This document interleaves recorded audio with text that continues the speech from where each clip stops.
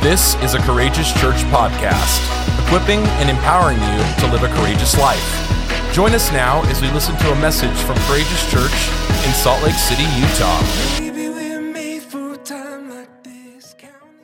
If you have your Bibles, go with me today to Matthew chapter 1. We're going to begin right there in verse 18 through verses 23. I'll be reading from the NLT version today. Beginning in verse 18, it says this: "This is how Jesus, the Messiah, was born. His mother Mary was engaged to be married to Joseph. But before the marriage took place, while she was still a virgin, she became pregnant through the power of the Holy Spirit." Verse 19, "Joseph, to whom she was engaged, was a righteous man and did not want to disgrace her publicly, so he decided to break the engagement quietly. As he considered this, an angel of the Lord appeared to him in a dream. And the angel said this: 'Joseph, son of David, do not be afraid to take Mary as your wife, for the child within her was conceived by the Holy Spirit. And she will have a son, and you are to name him Jesus, for he will save his people from their sins.'" Verse 22, all of this occurred to fulfill the Lord's message through his prophet Isaiah. Verse 23, "Look, the virgin will conceive a child. She will give birth to a son, and they will call him Emmanuel," which means God is with us. The title of my message this morning is God with us. And today, I want to help you to experience the glory and the goodness of God's life-giving presence through Jesus, Emmanuel, God with us. Jesus is God's one and only beloved Son. Jesus is ultimately the reason why we celebrate the Christmas season or Advent. Anybody love unwrapping presents on Christmas? I love unwrapping presents on Christmas. When I was a child, I used to get so excited about Christmas morning that I would actually go downstairs in the middle of the night and sleep next to the presents. When we lived in Sacramento, California, some years it would get kind of cold in our house. And so sometimes I'd take a little heater with me. And I'd plug that heater in next to the Christmas tree. And I'd just lay down there next to the presents. And I'd just grab them and grip them because I was so excited as a child to unwrap everything. And my parents would come down in the morning and they would see me lying there asleep, gripping these presents with a little heater turned on next to me. And they thought I was the strangest kid ever. And the truth is, nothing's really changed. I still love unwrapping and receiving gifts. I love presents. Anybody else like me? There's something just marvelous about receiving a good gift. You see, I believe Matthew in chapter 1 here is attesting to the greatest gift that could ever be given to us. And it's this, that our Heavenly Father would give us Jesus, Emmanuel, God with us. It's the gift that came to us over 2,000 years ago, for those of you doing the math. And it was wrapped not with pretty bows or fancy paper. It was wrapped in human flesh. Emmanuel, God with us. And so today, I want to take a little time to encourage us as the people of God, as the church, as a courageous people seeking Jesus, to make more room for this gift in our life, to make room for the presence of Jesus. And I believe that as we lean in to receive and take hold of this good gift, that our response should be like the old Christmas carol says, "Let every heart prepare him room." Today I want to look at 3 practical ways that I think we can do this, that we can prepare room for this good gift of God in our life, for the presence of Jesus. No, I'm not talking about the presents of Jesus, although I love those presents. I'm talking about the presence of God, the presence of Emmanuel, God with us. The first way I believe that we do this is by drawing near to him. So for those of you taking notes today, number 1 is simply this: draw near. Draw near. James 4:8 in the ESV says it this way: "Draw near to God, and he will draw near to you." Notice it doesn't say draw near to God and he might draw near to you. Notice it doesn't say draw near to God and he could draw near to you. It says he will draw near to you. In other words, it's a promise of God that when you and I draw close to him, he will draw close to us. Now, there's something really interesting about the original language here that I want to help us unpack because I believe it will change your perspective of what it means to draw near to God. In the Greek, the word used to draw near is actually one word, and it's egiso, almost like ego, and it literally means to join one thing to another. So it's not just about proximity, it's a word of intimacy. It's a word of connection. It's a word of entering into. And in this sense, our drawing near to God is more about really yielding to the life of His Spirit that's now at work in us. And so as you draw near, as you yield, as you surrender, as Grant said last week, as you join your heart to His, as you take this one other thing and join it to His in closeness, I believe, as the scriptures promise us here, that you will experience His presence. How many of you know that you need the presence of God in your life? How many of you want the presence of God in your life? I want the presence of God in my life. But the scriptures here are very clear that we have a part to play. And that part is you and I making a decision to draw near. For some of us, I would even be as bold to say that we're not experiencing His presence the way that we want to because we're not drawing near. We're not drawing near. In fact, we're doing everything but this one thing. But it doesn't have to be that way. It doesn't have to be that way. Through prayer, you and I can speak and declare the mysteries of our heart to God. We can disclose the secrets of our souls and be in an ongoing conversation with Him all throughout the day.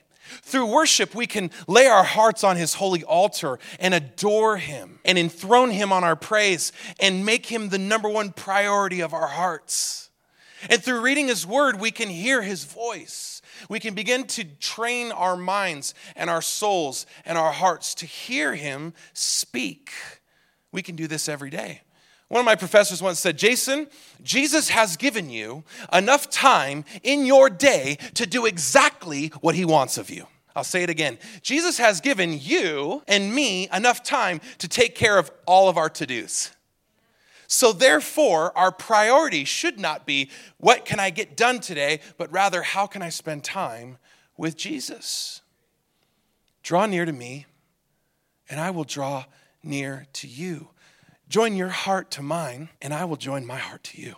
If you want the desires of God for your life, then you need to bring your heart to Him every day and say, God, here I am. Fill me. Speak to me. I'm yours.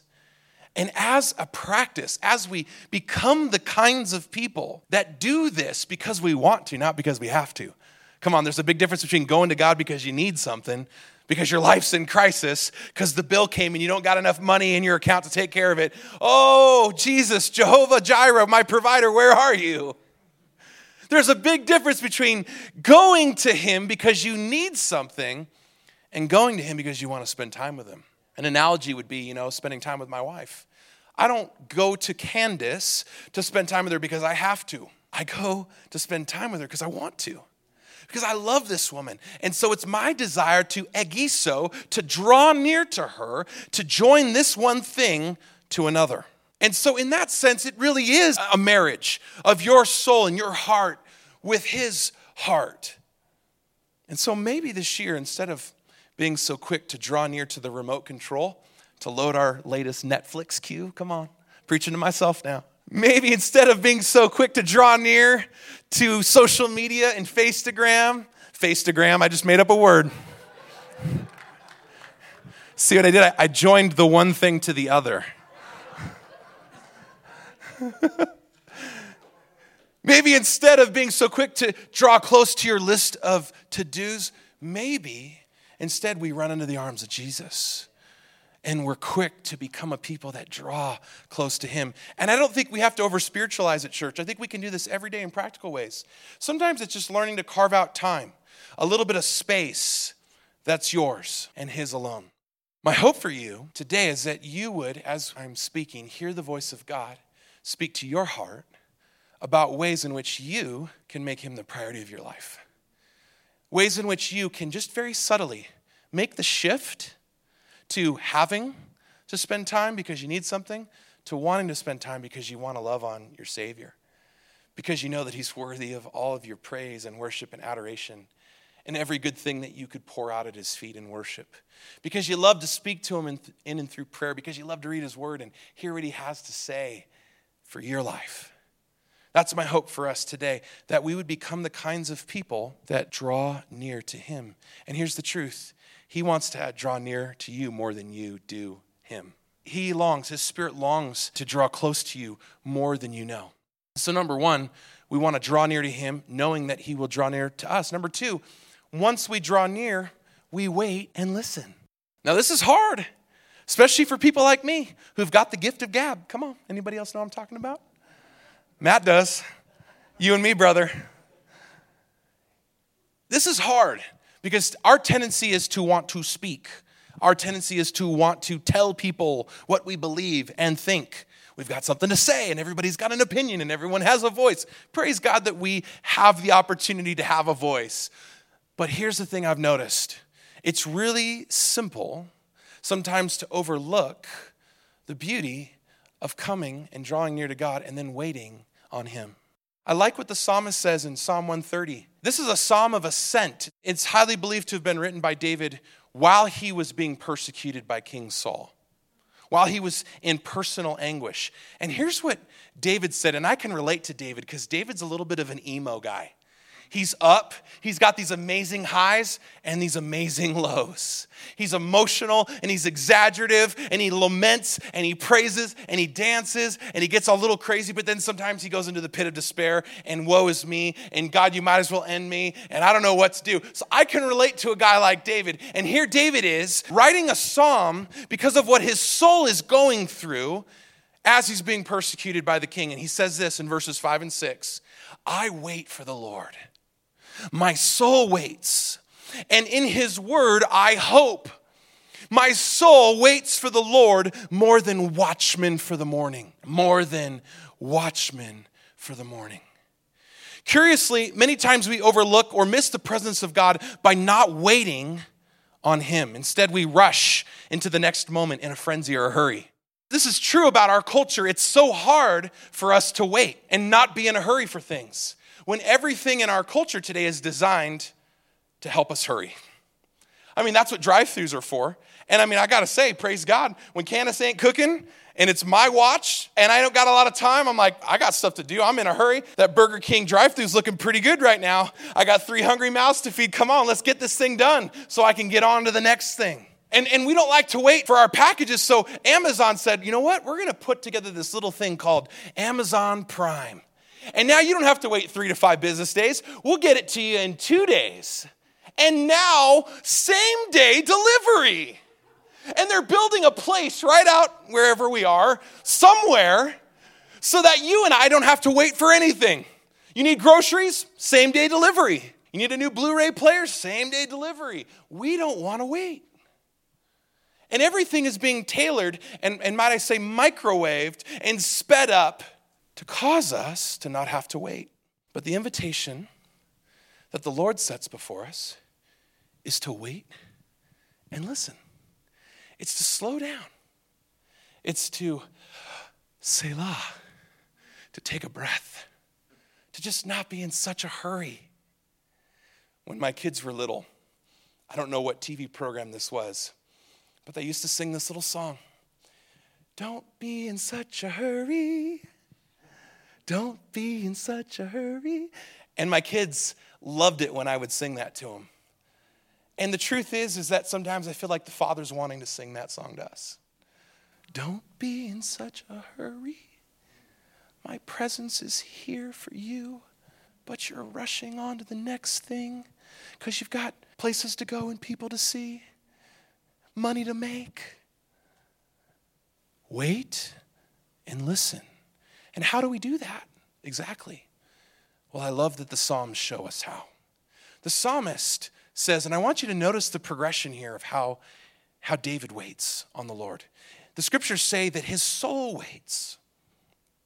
His soul waits. His entire person, his essence, his mind, his will, his emotions, they're waiting on, anticipating the Lord. But he's not just waiting. His soul waits, but his soul waits with hope. He says, I wait for the Lord, my soul waits, and in his word I hope. Hope is the expectation that God's going to do something good. But not only does his soul wait, and his soul wait with hope, his soul waits with hope in God's word. With hopeful expectation, David longs to hear the voice of the Lord. At this time, the Bible wasn't even written yet. So what David's talking about isn't the written word.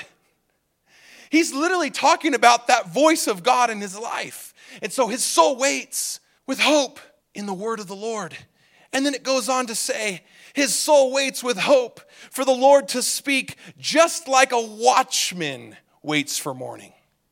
There's a fervent intensity. There's a watchfulness, a carefulness, an intensity at which his soul waits. I wonder, do you and I wait that way? We stare at our watch. Oh, this has been fun. All right, God, where are you? I haven't heard you speak. It's been 30 seconds. Come on. And here David is, as the psalmist, writing this beautiful love song to God. And he's saying, my soul, the essence of who you are as a person waits. And I do so with hopeful expectation that you're going to speak. And I'll be sitting here all night on the walls, just waiting for your word to come. That's the invitation for you and I. It's to wait and to listen like that. Curiously, have you learned how to wait on God? Does your soul long for him the way the psalmist says? My encouragement for us today would be to take some time to wait on God and to do so with the hope and the expectation that he's going to speak to you. That's actually how I pray now. As a younger man, I used to pray with the hope that God might speak. Now I pray with the hopeful expectation that he will speak. He always does. He doesn't always do it according to my time frame, but he always speaks. He always responds when I wait on him with hope. I've found this to be true. God doesn't always move quickly, but he often moves suddenly. Can I say that again for you? God doesn't always move quickly. He doesn't always speak quickly, but he often moves suddenly. He often speaks suddenly. So therefore, it is on us to learn how to wait on him in such a way that we're ready for the sudden move and response of God. To wait on him with hopeful expectation like the watchman waits for morning. God, you're going to speak. And it may not be this moment, but I know it's coming. And God says, that's what I'm looking for. That's what I'm ready to respond to. And it may not always happen quickly, but it often happens suddenly. I wonder, are we ready for the sudden response of God in our life? For the suddenlies of God to come along and grip us? Well, I think it has a little something to do with our ability to draw near and to learn to wait and to listen. The truth is, just like drawing near to him, he longs to speak to you. So practically speaking, here's my pastoral challenge to us, is to carve out time to wait and listen. It's to give God room and margin within our lives. That's not at the bottom of the list after all the chores have been done and the bills have been paid and we've done our work and we've seen our people. But at the top of that list, is God number one on the top of your list? The top of your agenda? If he's not, what better time than now to make a change? What better time than now? Because I would say to us, we're missing out. So we draw near. And number two, we wait and listen. And number three, we respond and obey. James chapter 1, verses 22 through 25 says this in the NLT. But don't just listen to God's word. You must do what it says. Otherwise, you are only fooling yourselves. For if you listen to the word, but not obey, it's like glancing at your face in a mirror. You see yourself, you then walk away, and you forget what you look like. But if you look carefully into the perfect law that sets you free, and if you do what it says and don't forget what you heard, then after that, God will bless you for doing it. Come on, God wants you to be blessed. I don't believe that he wants us to walk around poverty-stricken, hurt, maimed, depressed, dysfunctional. He wants you to be blessed. There, I said it, hashtag it. But it's conditional if you do what the word says. I don't know about that. I just kind of want God to bless me. I just want to live that hashtag blessed life. And I expect that God's just going to, reinforce my decisions and choices and just put his grace on top of it. Just bless my mess, Jesus. But that's not what the word says. That's not what James cautions us to hear. He says, don't just listen to the word, but do what God says. Do what it says. I believe that experiencing more of God's presence in our lives is predicated upon our ability and willingness to respond. And not just to respond, but to respond and obey. This is so crucial. And this last step is so importantly, sadly, there are so many Christians today walking around looking and searching for answers and provision, longing to experience the glory and the manifest presence of God. But they're not responding to what he's already said to do in his word. Come on, this is an indictment on all of us. I just get to live it out in front of you. I'm preaching to myself today. God says, Jason, you want the answer, but I've already given you the answer. Have you responded by obeying me? If you haven't, your delayed obedience is still disobedience. And maybe it's time we go back to the last time we heard him speak and we do what he said to do. Last time we heard him real clearly. Don't fool yourself, James says. Do what it says. And then God will bless you. As the people of God, as the courageous followers of Jesus, he's calling us to be a people that respond and obey. In other words, we follow through. We let our yes be yes and our no be no. We do what the word of God tells us to do. So we draw near, we wait and listen, and then we respond with action. And here's what I know about the Lord. He won't force your hand. He's not going to force you and I to respond. You can only do so willingly. So when God speaks to your heart about giving, you can either respond or you can ignore him. So when God speaks to you about serving someone, you can either respond or you can ignore him. When God moves on your heart to pick up that piece of trash that 25 people just walked past, you can either respond or ignore him. We have that choice, but it's our response that I believe frees us or inhibits us from experiencing more of God's presence, more of who he is, more of this Emmanuel in our lives. He puts that choice before us every day. The scriptures say this in 1 Samuel chapter 15, verse 22 in the NLT. What is more pleasing to the Lord? Your burnt offerings? Your sacrifices? All the ways in which you impress the people of God with all of your good deeds? What is more pleasing to the Lord? Your burnt offerings and sacrifices or your obedience to his voice? Listen, obedience is better than sacrifice, and submission is better than offering the fat of rams. Hello. Wait a second, God. I thought you were impressed with my awesome offering. I thought you were impressed with the ways in which I fed the poor and the ways in which I served my wife and family well. I thought that I would go through all the motions and do all the deeds and give you the fat of rams and make my burnt sacrifices and offerings and do all of that, and you'd be pleased with me. And God goes, you know what? You want to know what's more pleasing to me? Your obedience. Hello.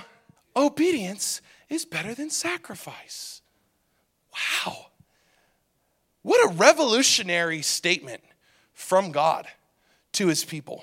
Obedience is better than sacrifice. At the end of the day, if you want to experience the more of Jesus and God in your life, that I would encourage you to ask yourself this question: am I obeying his voice? Am I responding to what he's asked of me? This is a question for all of us that we need to go on asking ourselves each and every day. He places before us choices each and every day: blessing or cursing, life or death. And you know what the difference is? Your willingness to obey him, to respond and obey. And this is hard. And it's meant to be a little prickly this morning because I believe God wants you blessed. But he wants you to be blessed by responding to him with obedience, Alex. By responding to him with obedience, Nathan. By responding to him with obedience, Mariela. He wants you guys blessed. He wants me blessed. Because he's a good, good father. That's who he is. That's who he is. He's perfect in all of his ways. Do we believe that? Come on, I know Chris Tomlin believes it. But do you and I believe it? Is he a good, good father? Jesus said, my Father longs to give you good gifts. Your fathers who are evil, they know how to give you good stuff. But how much more so does your heavenly Father want to bless you and give you good things? But here's what James says. You've got to do what the word says. You've got to respond and obey. And I believe that the burden of every man and every woman before God is absolutely the same. Whether you're a heart surgeon, whether you're a pastor, whether you're a missionary, whether you're a stay-at-home mom, whatever you have been called to in life, I believe the burden of God upon your life and mine is the same. And here it is. It's to obey him. Jesus says, if you love me, Jesus, you know that I love you. Jesus goes, but if you really, really love me, Jesus, you know that I really like you. But if you love me, you will obey my commands. Well, Jesus, you know my heart. You know that I try. And he goes, oh yeah, I know your heart. I know that it's a wretched, wrecked, messed up thing full of wickedness that desperately needs my hand of correction. Come on, Grant. That desperately needs the rod and the staff to come along and to bring it into submission. And James says this, he says, don't be afraid of this. Don't be afraid. And 1 Samuel says, don't be afraid of this. Submission is better than offering the fat of rams, giving God your best. Obedience. If you love me, you'll obey me. Do we love him, church? Yes. Praise God, we love him. As a church, we are called to equip and empower people, number one, to love. To love. And then to follow, and then to serve Jesus courageously. But it starts with your decision to love him. And if you love him, you'll obey him. I tell my kids that all the time. They look at me funny and they laugh. Guys, if you love me, you'll obey me. They're like, Dad, you're so funny. Dad. If you love me, guys, you'll take the clothes that your mom folded for you that are sitting there on the couch up to your rooms and put them away. Dad. You know my heart. You know that I love you. How come the clothes are still sitting there? Dad. But isn't that what we do? We let ourselves off the hook, give ourselves little excuses, high five each other. We know each other's hearts. Yeah, it's all good. And God says, listen, I know you. I know your antics. And I'm still in love with you. But would you obey me? Because guess what? And here's what I've learned. When we respond and obey, it's for our own good. God is trying to lead us as his little lambs to blessing. God wants to lead us into every good thing. He says, you don't even know. Your mind can't even fathom the good things that I have in store for you. And the scripture says this, no mind can fathom what God has prepared for those that what? Love him. And Jesus says, and if you love me, you'll obey me. So they're linked. You can't have one without the other. That's what I tell my kids, and that's what I tell myself. Because I need this message, church. Because there are ways in which God is constantly stretching my faith and challenging my obedience gap. Come on. Where are you at today in that? Some of you love to draw near. Hallelujah, I'm here for you. Some of you love to wait and listen because you're just great listeners. You got that gold star in kindergarten. Great listener. And you took that to heart. But how's your obedience? How's your obedience? Maybe you're here today and it's great. And for you, praise God. Keep obeying the Lord. And as you obey him, know that he's going to lead you from strength to strength and from glory to glory, from one good thing to the next good thing, because he's a good father and he loves to give us good things. We just got to learn to trust him. And you know how we spell trust? O-B-E-Y. How do you trust the Lord? By obeying him. That's really the question today. Where's your trust at? If it really is where you say it is, then the Lord's going to test that. And he tests that with me constantly. And there's times where I leave the clothes folded on the couch. And I'm like, God, you know my heart. You know, I sing really good for you. I write you a good song and I'm doing my thing. Jesus, it's you and me. We're bros. You're my homeboy. Come on. Abba, Father, you're my daddy. You know, all that good stuff. And he's like, yeah, but I'm still an awesome and fearful Lord. And I'm jealous for you in a way that you don't understand. And I wish you'd just trust me in this little area. Just give me this margin. Just come on in.